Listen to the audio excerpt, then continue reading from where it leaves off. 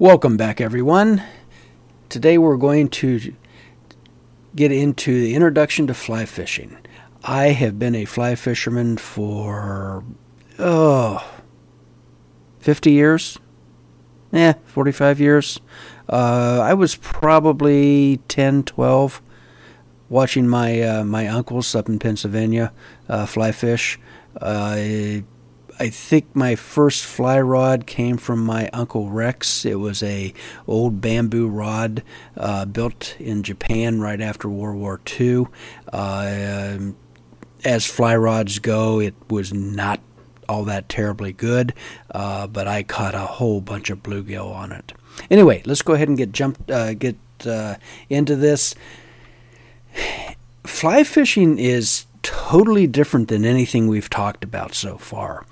I'm going to refer to using a spin cast, a spinning, and a bait casting rod and reel outfit as spinning or spin fishing. This is fly fishing. This is a fly rod and a fly reel. Generally speaking, fly rods are much longer than spin rods.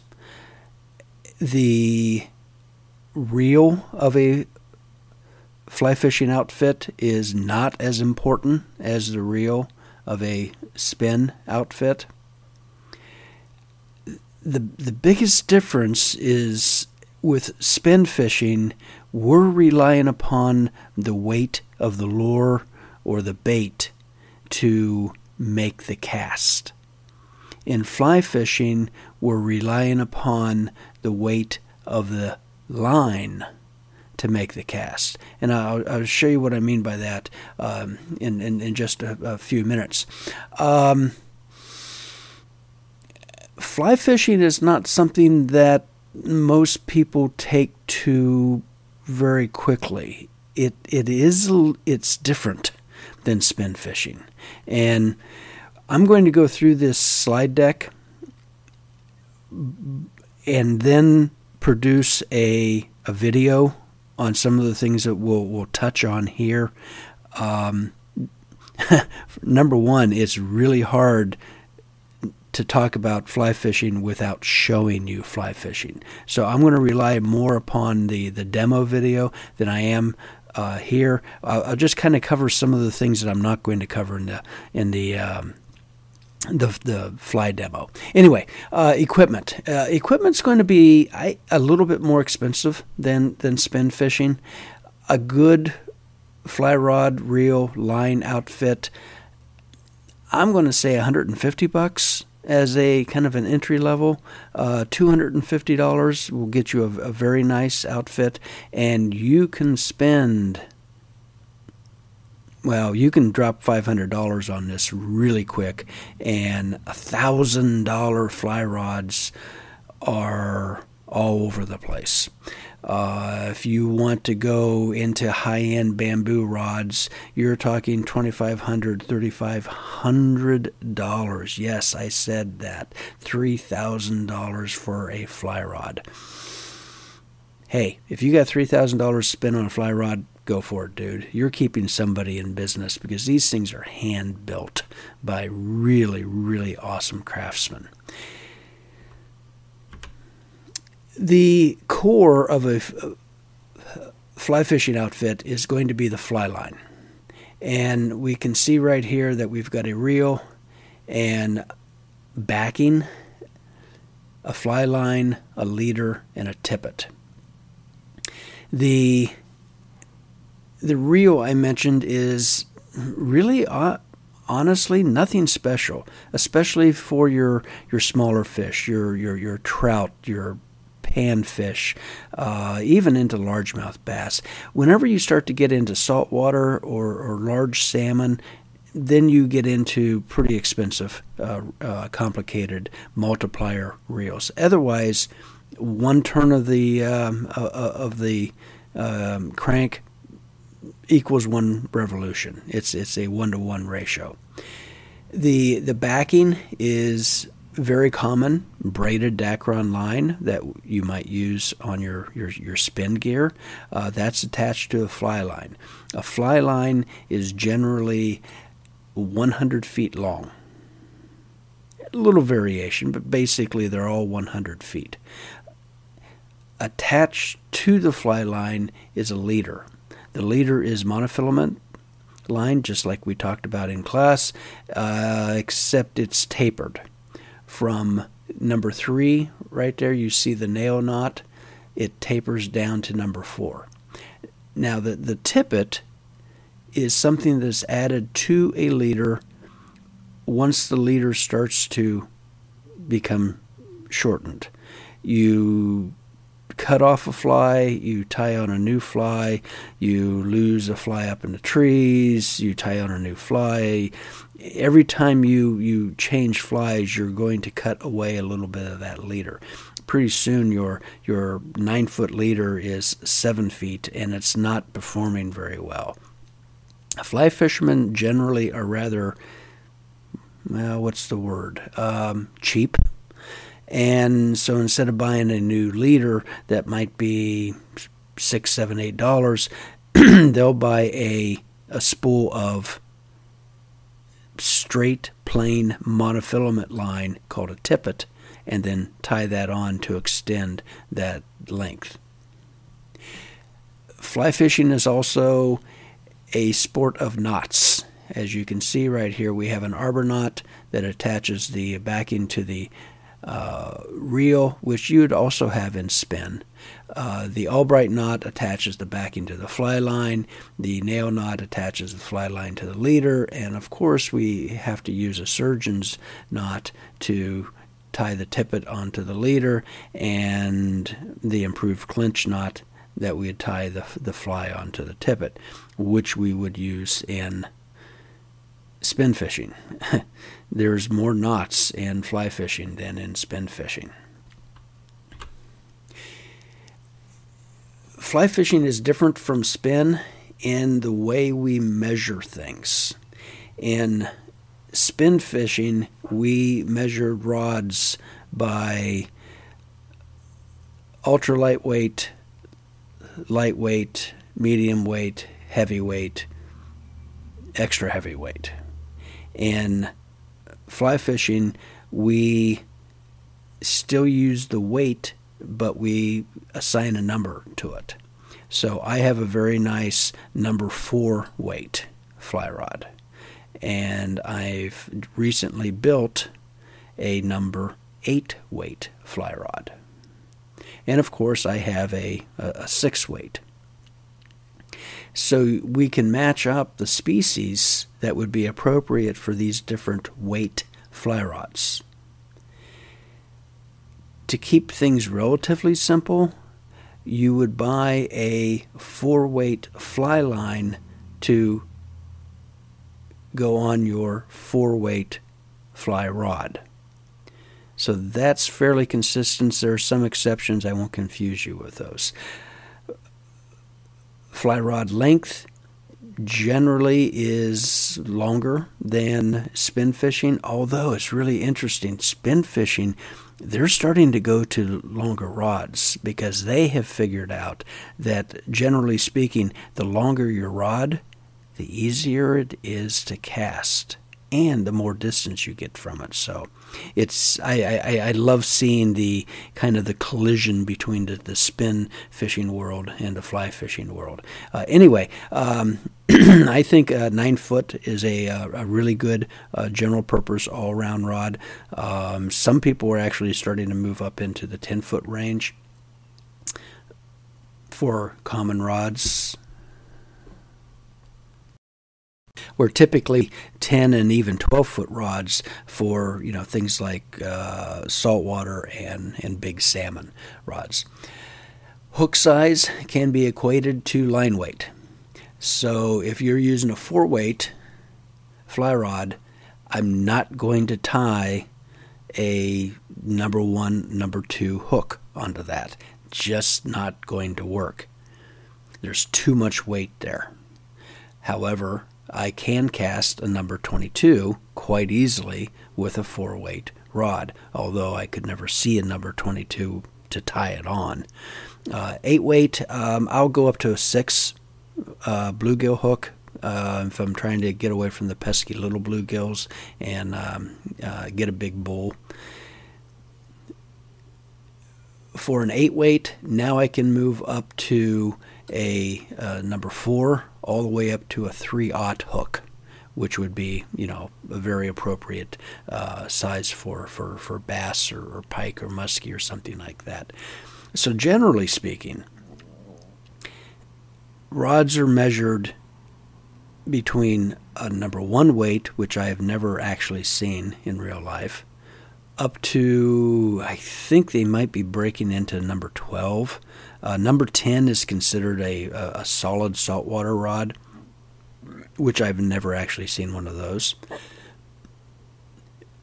A good combination to cover everything is to have a 4-weight, a 6-weight, and an 8-weight.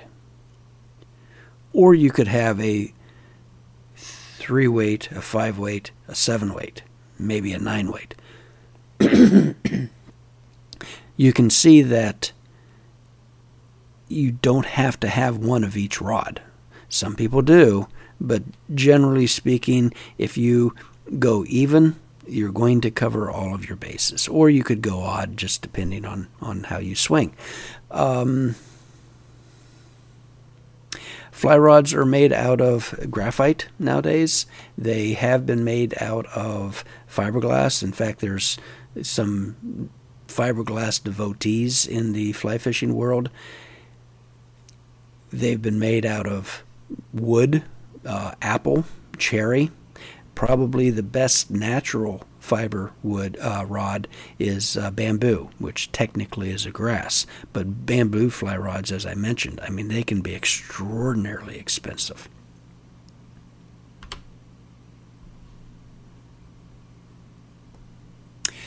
Fly lines are not made the same. We can actually shape the fly lines. At the top here, you can see a level fly line used only for illustration purposes. Never, ever, ever, ever, ever, ever, ever, ever buy a level fly line. Absolutely 100% horrible. Actually, they're pretty good for tying up tomatoes to tomato stake, out in the garden. But otherwise, level fly lines cast they don't cast. They're crap. What we've done with fly lines is we have shaped them. We've made some areas greater diameter and other areas a thinner diameter. So the weight forward line you see up here has the bulk of its weight on one end of the fly line. You can see up here we have the two fish. This is the hook side. This is the reel side over here. So what we can do is attach a great big, fluffy bass bug out here, and we have our leader, and then we tie it on to our weight forward fly line. This greatly aids in casting. Now that we've put this weight out on the end of our fly line, it makes casting big wind-resistant bugs so much easier. Back here we have what's called a running line, and once we get this cast, this distance from here to here is probably about 30 feet, maybe 25 feet. And of course, marketers can't leave this alone, so there's all types of different names for this. This is a standard weight forward line. This is a triangle taper line. You'll see rocket tapers, bass tapers, muskie tapers. They're basically marketing terms. Don't get hung up on that. Just know that these are all weight forward lines. Contrast with the double taper line. Now here you can see that this line is symmetrical. One end is exactly the same as the other. One of the big advantages of a double taper line is that it gives you a very beautiful, easy, well, not easy, a very, very nice, delicate cast. If you're trying to drop a number 18 trico on top of a really, really finicky trout, this is the fly line you're going to want to use because it will make the most delicate cast. Compared to the weight forward line, that is kind of like throwing a wheelbarrow out in the water. This is going to hit the water. It's going to leave a little bit of a splash. Bass, we actually have to get their attention, so that's not a big deal. Where with trout or more sensitive fish, you've got to be really, really, really stealthy, and the double taper allows you to do that. One other huge advantage of the double taper, you get 2 fly lines for the price of 1. This part of the line back here is going to be on the reel. It may never even see daylight. You're going to be using the forward part of the line. When this starts to wear and becomes unusable, flop the line, and so now you're going to use this new line over here. And literally, you get 2 lines in one. I use both. I have double taper on the 4-weight and weight forward on the 8-weight. The 6-weight, I believe, also has double taper.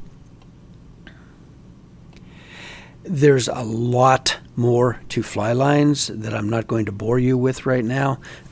Fly fishing has a bad tendency of making things incredibly difficult. Spin fishing, pretty easy. Buy spin cast, put a 4 or 6 pound line on it, add a hook, add a worm, go catch a fish. Fly fishing, there's a whole bunch of stuff into this. I mean, you could literally spend the rest of your life studying the nuances of fly fishing. That's one of the real attractions to it, because there is so much that you could become involved with here. Or you could buy a $150 package with a weight forward fly line, a 1 or 2 leaders, tie a fly on it, go catch a whole mess of bluegill or largemouth bass. So you can get as deep into this as you want to, just like you can anything else. Now here's something interesting. Tenkara fishing. This is something that's been practiced in Japan for the last 500 years. It is a style of fishing using a very long rod, between about 9 and 14 feet. Probably the average are around 12. And these are telescopic rods. They fold down into themselves. There's no reel. You're only using a fly line with a leader that is generally as long as the rod. So if you have a 12-foot Tenkara rod, you have a 12-foot line and leader. In the truest form of Tenkara, you would tie one fly onto your rod and go fishing. If you lose that fly up into the trees, you go home. If a fish breaks it off, you go home. If you don't catch anything because the fish are taking something else, you go home. It's that entire kind of Japanese, mindset. Very, very interesting. The Tenkara style was used to catch these very small, we would call them brook trout in Japan. Rarely would they get over 8 inches long, but they were very much a delicacy. And there were professional Takara fishermen who lived in the mountains of Japan who would catch these fish and then sell them to restaurants down into the cities. And the last professional Tenkara fisherman died just a few years ago. He was, I think, 86 years old and had fished up until his 83rd year, and just really quite amazing. This is really kind of taking off in the U.S., California. Well, everything starts in California. And there's a lot of people who are getting into this. I think that if you have kids, this would be a fabulous way of introducing them to fishing. I would go with a shorter rod, but there's no reel. There's no reeling. There's no tangles. There's no spooling line. I mean, this is as simple as it gets, except for maybe a cane pole and 10 feet of fishing line. Huh. Funny how things kind of come around. Knots. Wanted to practice knots with everybody in class. I don't think that's going to happen now. So I'm going to leave you to visit animatedknots.com and grab a piece of string and something with a loop in it and practice on your own. If you are fishing, here's a good opportunity to kind of review and learn how to teach somebody else to tie knots, because that's one of the very hardest things that there is. The improved clinch knot, we talked about this in spin fishing. It's used very widely. It's a very good knot. One thing to remember about knots, especially with monofilament, you may have a 10-pound test line. Then you tie a knot in it. Depending on the knot that you tie, you may only have a 5-pound test line. Some knots have a greater effect on breaking strength than other knots, and they rate these as percentages. So an improved clinch knot, I believe, is about an 85% knot, meaning that it only reduces the breaking strength of a line by 15%. Some knots are 90%. Some knots are literally 50%. They're fancy knots, but they just don't hold very well. They weaken the line. So the improved clinch knot would be used to tie your leader or your tippet to a fly. The arbor knot is used to tie your backing to the arbor, or if you're spin fishing, your line directly into the arbor. And this is a really simple slip knot, basically, with an overhand stopper. That's all it is. Super, super simple. This is the Albright knot. It's used to tie two lines of dissimilar diameters. So the fly line is going to be thicker than the backing, and this is a really good knot. It looks a little bit more complicated than it is. You can tie this in about 15 seconds. The nail knot. This is the quintessential fly fishing knot, used to tie a leader to a fly line. You notice this little tube or a nail up here? The idea is that you're going to, in essence, tie where we come up here, we do wraps, and then we sneak back under the wraps, and it becomes a constrictor knot. I use nail knots, but there's a whole bunch of people who have kind of given up on this. Fly fishing has kind of moved towards using loop-to-loop connections, and also a lot of the fly line manufacturers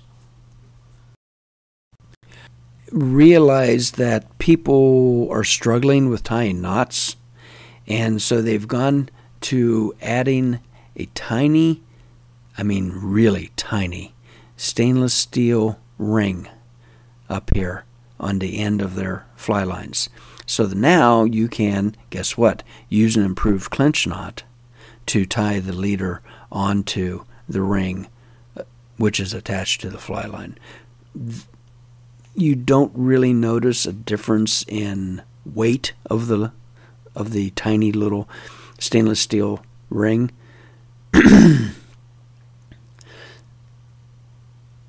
And if it keeps people fishing, all the better for it. This is the surgeon's knot. It's used to tie the leader onto your tippet. It's basically a doubled overhand knot, and it's so much easier to show you how to tie this than it is to talk about how to tie this. So we'll leave that up to Animated Knots, or of course netknots.com. From here on out, I have basically words and notes on fly casting, which is not going to make any sense right now, having not seen fly casting. I am so sorry about my voice. It is just breaking up all over the place this morning. So I'm going to leave these for your own perusal and use this in accompaniment with the demonstration video that I'll do. So the next area we'll get into is fly fishing flies, which is so incredibly cool. I will try to limit my enthusiasm and the length of the recording. We'll talk about that next time.